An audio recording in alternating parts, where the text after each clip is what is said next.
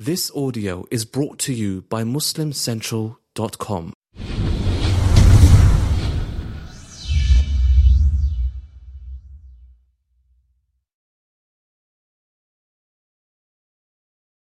Assalamu alaikum wa rahmatullahi wa barakatuh.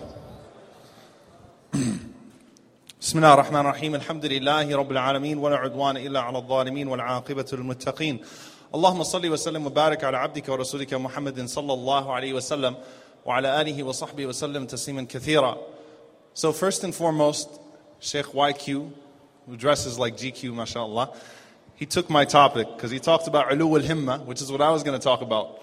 It says upping the standards, this excuse that, but we can't be like them. I can't be like the Sahaba. I can't be like these people that you're talking about. I can't be like them.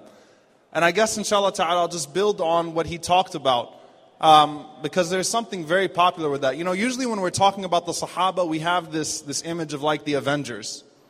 Except instead of a Hulk, we've got Umar ibn al-Khattab radiallahu anhu. He's not big and green, he's big. He doesn't destroy buildings. MashaAllah, he's pretty strong. All right, I don't know the rest of the stuff, so I know they've got that commercial that's been dubbed on like every other video on YouTube. And I think YM should do that, inshaAllah ta'ala. But we've got the Sahaba, and you know what? The beauty of the Sahaba is that they were real people. They were human beings. And subhanAllah, whenever you look at the way that the Sahaba were, even amongst them, laysu sawa, they're not all the same. Some of the Sahaba were greater than other Sahaba. But as Sheikh Yasir was saying, the lower Sahaba, the lower amongst the Sahaba did not let that stop them. They observed the good deeds of the others and they tried to keep up with the higher of the Sahaba. And it starts off with really just that wanting to be like them. The people that you see that are role models, the people that you see of faith, whether they are Sahaba, whether they're Tabi'een, whether they're people that you just look up to, people that are taking all of the good deeds in the masjid, it starts off with just wanting to be like them. Just having a sincere desire. And that can go so far. I'll give you this example. Rasulullah sallallahu alaihi wasallam once, he was sitting with the Sahaba and Rasulullah sallallahu alaihi wasallam said that there will be 70,000 people that will enter into Jannah without any form of accountability and without any form of punishment. Now can you imagine what goes through our head? And by the way, the Prophet ﷺ, of course he said Allah will take another 70,000 with each one of the 70,000 and then 2 handfuls and so on and so forth. So it became expanded, so don't feel destroyed. The point is that when you hear a hadith like that, let's say that was the end. 70,000 people get to make it to Jannah without any form of accountability, without any form of punishment. Imagine all of the thousands of years of Muslims, like, how am I going to be one of them? I've got to compete with over 10,000 Sahaba in Fath Mecca alone. So that brings it down to 60,000. Then the Tabi'een and the Tabi'at, you've already got way more than 70,000 in just those first 3 generations. And the Prophet ﷺ said they're the first 3 generations. Wow, I've got no hope, I've got no chance. Now there's a Sahabi who's sitting there by the name of Ukasha radiallahu anhu. Ukasha is not a famous companion. Ukasha is not from the 10 guaranteed paradise. Ukasha is not from the highest class of Sahaba. And in fact, I challenge any one of you, brothers or sisters, to find another hadith, not using your iPhone, about Ukasha. So he's the average Mo. He's just the Sahabi that's there, and he's one of the other Sahaba. But that didn't stop him. He didn't sit there and think to himself like, man, I'm in trouble. Ukasha said right away, Ya Rasulullah, ad'u Allah an akuna minhum. Make dua to Allah that I am amongst them. And the Prophet ﷺ said, Anta minhum. Congratulations, you are one of them. So then some of the other Sahaba woke up. They said, whoa, it's that easy? So another Sahabi said, Ya Rasulullah, du'a Allah an akuna minhum. Make dua that I'm amongst them. The Prophet ﷺ said, Sabaqaka biha Ukasha. Ukasha beat you to it. You just want to be there. He didn't think to himself about his limited circumstances. He didn't think that, you know what, I'm not Abu Bakr or Umar or Uthman or Ali. I'm not any of those Sahaba. I'm just Ukasha. And how many of you can tell me who Ukasha's dad was? Ukasha bin who? What? I can't even hear you, so it doesn't count. Either way, the point is that for the most part, nobody knows. But this is how the Sahaba were. In another incident, Haram bint Milhan radiyallahu ta'ala anha was sitting with the Prophet sallallahu alaihi wasallam, and the Prophet sallallahu alaihi wasallam slept in her house. And the Prophet sallallahu alaihi wasallam woke up from a dream and he started laughing. He was smiling and laughing sallallahu alaihi wasallam. So she said to the Prophet sallallahu alaihi wasallam, "O Messenger of Allah, may Allah keep you happy, may Allah keep you smiling, may Allah keep you laughing. What did you see in your dream?" So he said to her, "I saw a group of people from my ummah spreading Islam through the seas. These were desert Arabs. They were terrified of water. And that's why even in the battles with the Persians, whenever they eventually fought on water, basically their strategy was to take a bunch of boats and to tie them all together to turn it into a virtual land on water. They hated water. These were not Marines. These were desert Arabs. So the Prophet ﷺ was smiling and he was laughing because he saw that his ummah, a group of his ummah would even go to that length. Even though they were afraid of water, they would spread Islam through the seas. Haram radiallahu anha, she did not say to herself, "Well, I'm a woman." You know how sometimes the sisters probably feel whenever they're listening to all these great ahadith about, people that are going to Fajr and Jama'ah and stuff like that. They just sit there and go, "Oh well, the Hafidh of Quran kid," because the trophy Hafidh is almost never a girl in the family. It's usually a boy, so that we can live our lives in haram. Let's just have a trophy Hafidh kid. So the sisters will sit back and be like, "It's not me. I'll wait till he gets back to the other ahadith. I'll wait till he starts talking about Aisha again." She didn't think that way. And she didn't think to herself, "Well, I'm never going to be in battle. And I can't travel by seas." She said to the Prophet ﷺ, "Ya Rasulullah, make dua that I am amongst them. I don't care how or why. Somehow, I want to be one of those people. I know that I can't be one of those people, technically speaking. It doesn't all make sense. It doesn't all add up. But I want to be one of those people." And Rasulullah ﷺ granted her that. And she was married to the great companion Ubadah ibn Samit radiyallahu ta'ala anhu.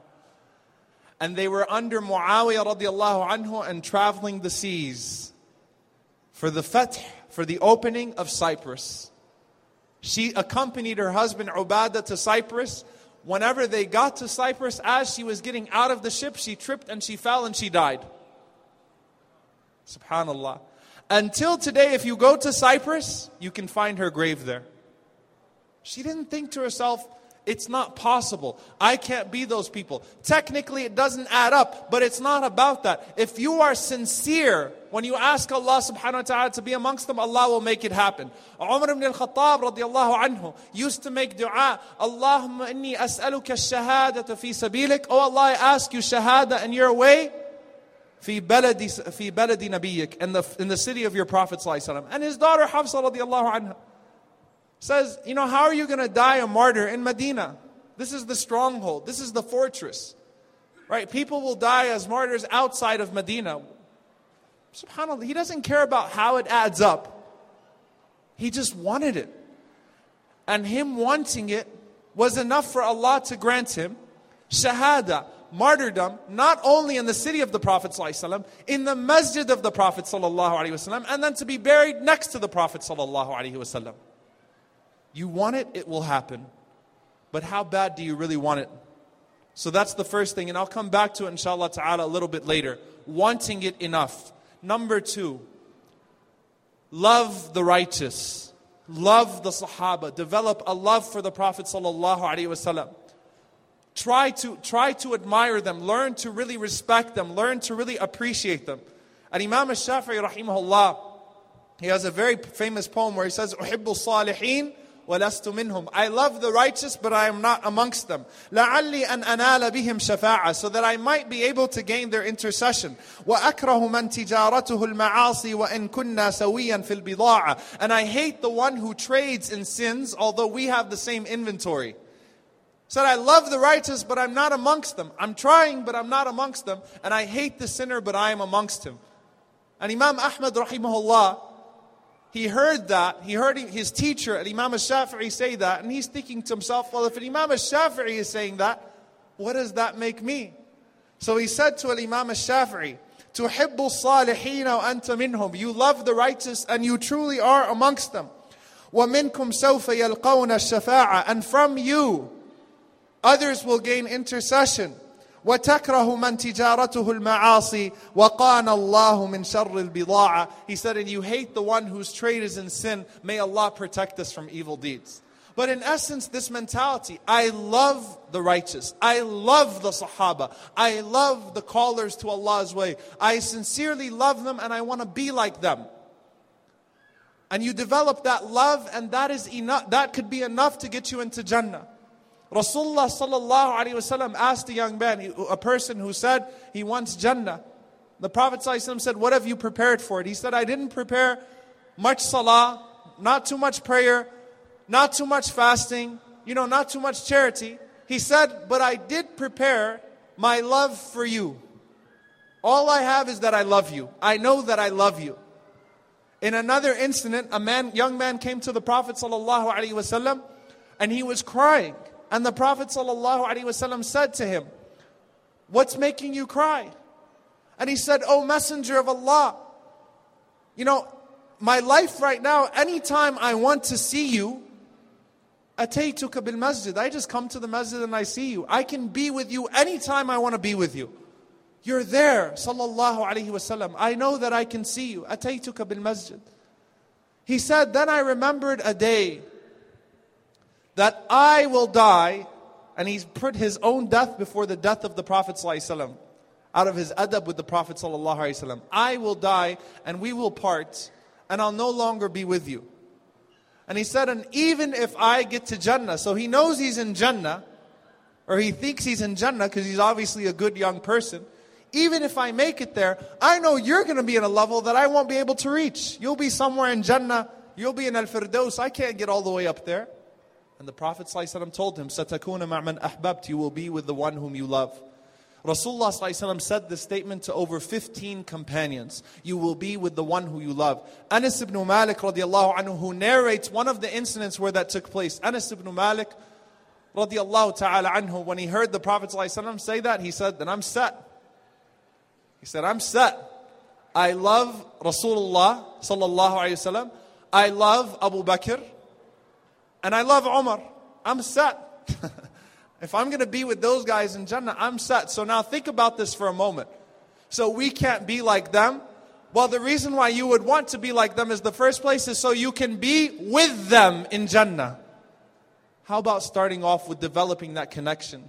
Loving them. Do you know how much better your salah gets whenever you read the seerah of the Prophet sallallahu alaihi wasallam? And you read the lives of the companions, do you know how much your own relationship improves with Allah subhanahu wa ta'ala? Why? Because I love them. I might not have prepared anything else, but I love them. Also recognize the circumstances that you are in. While we're talking about the Avengers and the Sahaba, whenever we're thinking of that, what do many of us think? We can't be like them. Rasulullah sallallahu alaihi wasallam said in the hadith of Abu Tha'laba radiyallahu anhu, "Inna min wara'ikum ayyam as-sabr." He's talking to the Sahaba. He says, verily behind you, ahead of you, are days which will require great patience. And subhanAllah, the Prophet ﷺ said, describing the way that, how hard it would be to have patience and to do righteous deeds. He says, مِثْلُ قَبْضٍ عَلَى الْجَمْرِ, to take a burning piece of charcoal. And the Prophet ﷺ said that for one who acts in those days is the reward of 50. So the Sahaba said, wait a minute, Ya Rasulullah, أَجْرُ خَمْسِينَ مِنْهُمْ. This is how they thought good deeds. The reward of 50 of them. And the Prophet ﷺ said, no. أَجْرُ خَمْسِينَ مِنْكُمْ. The reward of 50 of you. When we think of the Sahaba of the Prophet ﷺ, and we think, man, if I lived in those times, I would definitely be like Abu Bakr. How do you know you wouldn't be like Abu Jahl? He was pretty smart too. His name was Abu al-Hakam, the father of wisdom.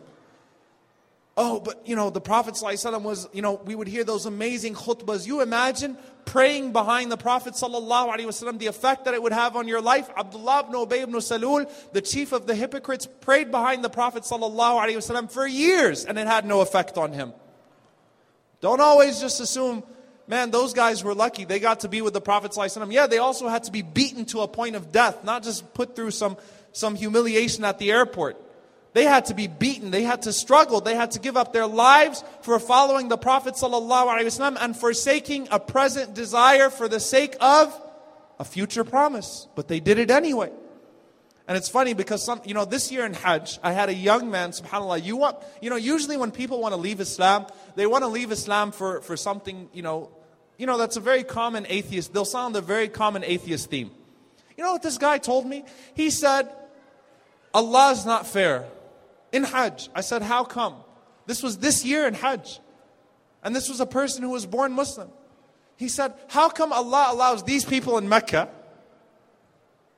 who aren't very nice people, and some of the people of Mecca are very nice people, but when you're in Hajj especially, man, you don't want to buy anything. When you go to a shop in Hajj and you want to buy something, the store owner is going to make you feel like, you got to work for this thobe. You've got to work for this. He will degrade you and talk about bad customer service. So this guy's like, Allah's not fair. How come these people get the reward of 100,000 salah just because they live here?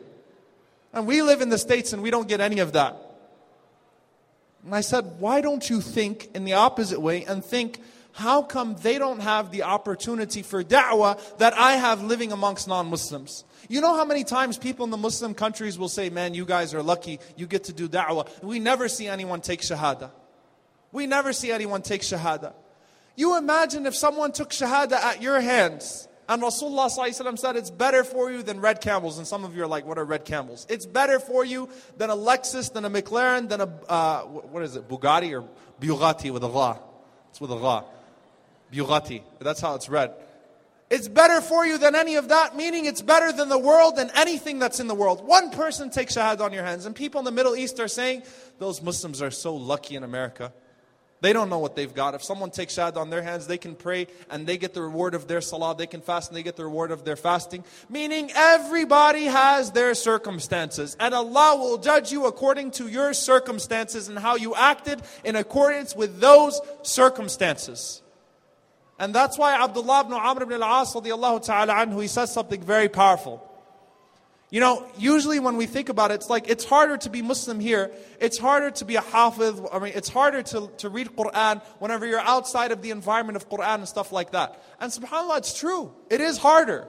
It's harder to be a good Muslim out of the masjid. Just like it's easier not to be a drug addict when you're not in rehab. Okay? It's harder to be a good Muslim outside of the masjid. And that's why sometimes, we'll see people who, mashallah, are hafiz Quran and they lead Taraweeh, but they're also hafiz a lot of other stuff. That's not very good. And them being hafiz Quran does not absolve them from being hafiz all the other stuff. And leading Taraweeh does not absolve them from all of that. In essence, what happens when we create this vision where we are supposed to be religious only in the masjid, where everything has to be utopian, ideal in the masjid, everyone has to act religious in the masjid, but outside, you're fair game. You don't need to worry about developing your iman outside whenever you face real situations and real issues outside. Because you're supposed to be worrying about making sure that you're respecting the masjid and acting the way you're supposed to act and all of that. Basically what we're doing is we're forgetting the ayah, أُولَٰئِكَ الَّذِينَ امْتَحَنَ اللَّهُ قُلُوبَهُمْ لِلتَّقْوَى. They are the ones who Allah tested their hearts for faith. And Umar ibn al-Khattab radiyallahu anhu said, the one who is tested is not equal to the one who is not tested. Do you know what would happen to a zoo animal if you took him out the zoo and you put him in the wilderness?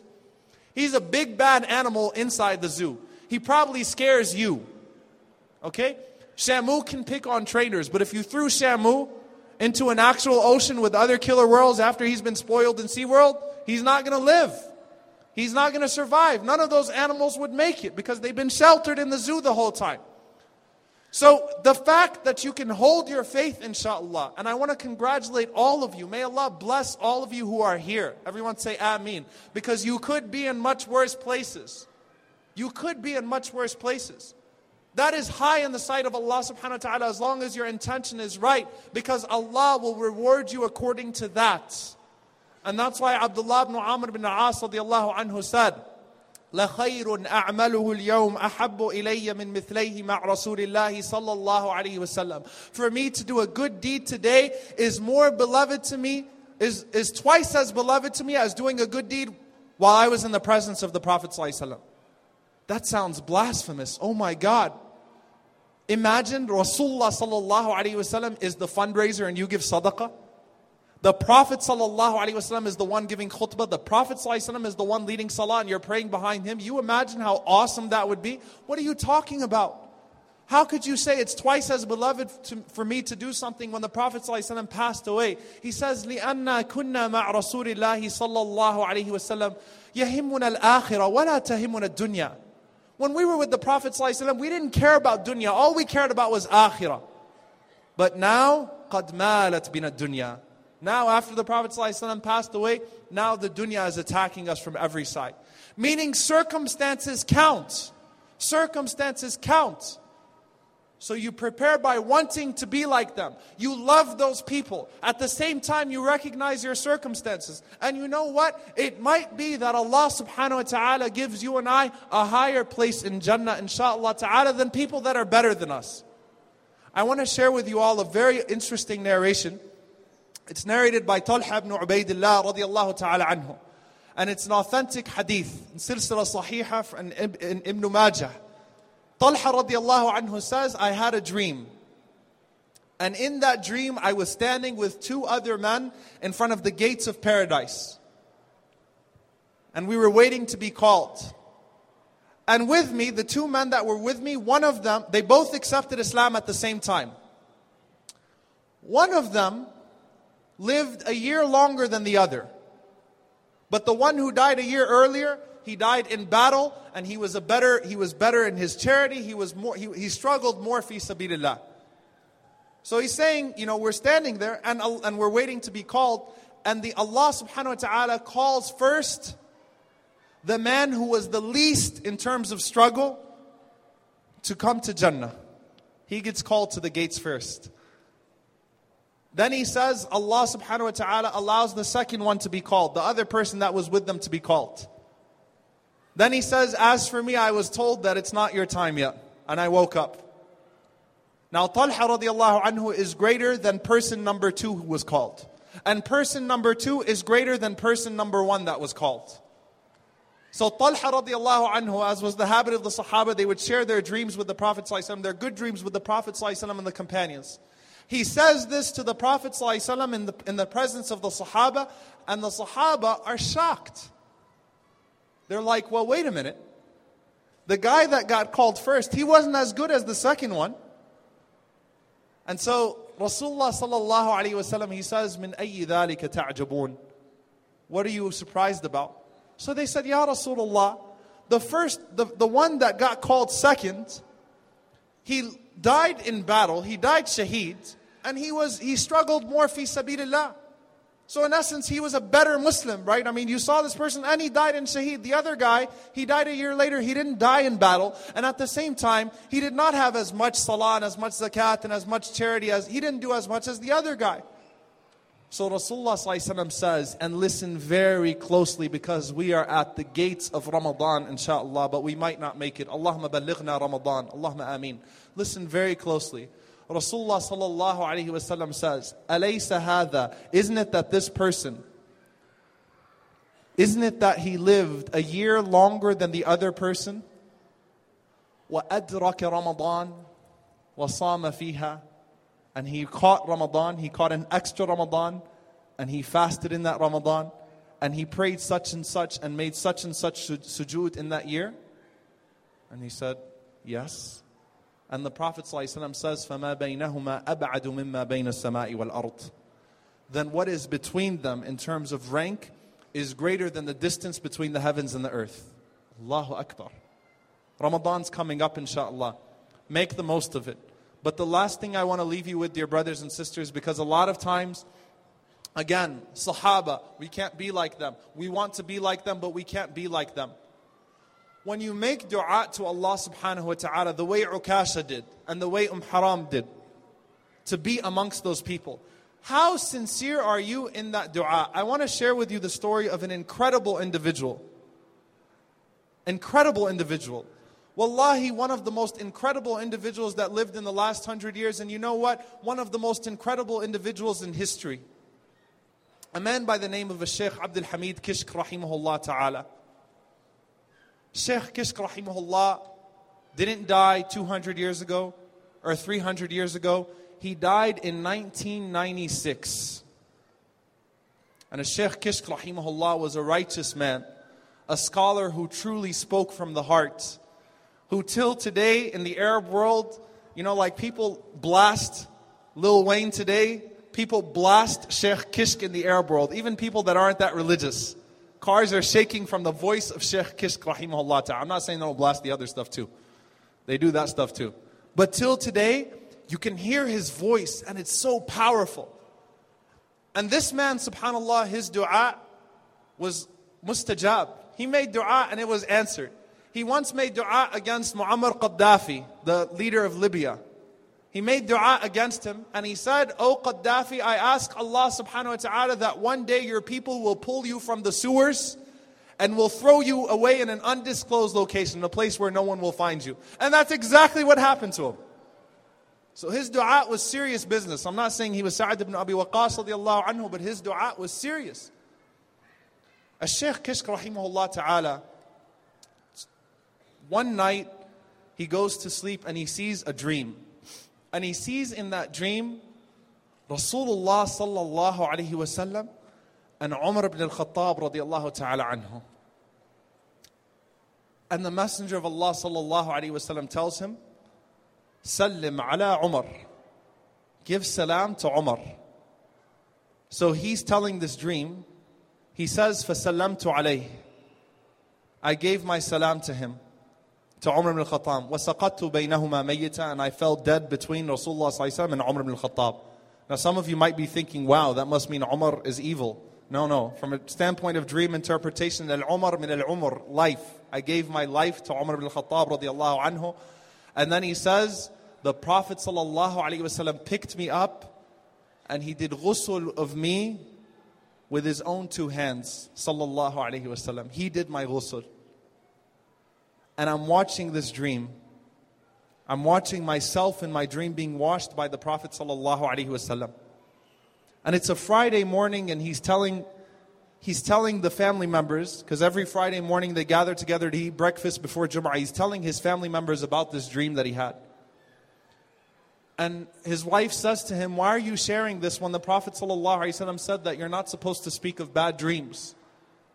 He said to her, "What makes you think this is a bad dream?" He says, "Wallahi, I wish things would happen exactly as they happened in the dream." Now Shaykh Abdul Hamid Kishk rahimahullah ta'ala used to make a very powerful dua in many of his khutbahs. He used to say, "Allahumma ahyini imama wa amitni imama واحشرني بين يديك وأنا ساجد لك يا رب العالمين." Oh Allah, allow me to live as an imam and to die as an imam and to be resurrected between your hands وأنا ساجد لك, in your presence while I am making sujood to you. Ya Arhamar Rahimin, Ya Rabb al-Alamin, O Lord of the worlds. I want to die in sujood. And that day when he sees that dream, the day of Friday, the day of December 6th, 1996, when he turned 63 years old, and he was so happy because he realized that was the age the Prophet ﷺ died at. He makes wudu and he goes into his salah on the day of Friday and he goes into his sujood and he never gets back up. He lived as an imam. He died as an imam on Yawm al-Jumu'ah. And he was resurrected with his Lord while he was in sujood to him. As-sidqu fi du'a, when you are truthful in your dua. Laytani akun ma'an Nabiy sallallahu alayhi wa sallam. Oh, how I wish I could be with the Prophet sallallahu alayhi wa sallam. Woe to me if I fail to achieve that presence. When you ask Allah, "Oh Allah, I love Rasulullah sallallahu alayhi wa sallam. I love Abu Bakr. I love Aisha." If you are truthful when you say that, and if you are truthful when you say you want to be like them, then on the day of judgment in Al-Jannah, Abu Bakr will be your neighbor. You love him, here he is. Aisha will be your neighbor. You love her, here she is. Rasulullah sallallahu alayhi wa sallam will be your neighbor in Jannatul Firdaus, insha'Allah. You love him, here he is. We ask Allah subhanahu wa ta'ala to make us from as-siddiqun, was-sabiqun, was-salihun, wal-mukhlisun. Allahumma ameen. Jazakum Allahu khayran ala husni istima'akum. Aqulu qawli hadha wa astaghfirullah li wa lakum. Wassalamu alaykum wa rahmatullahi wa barakatuh.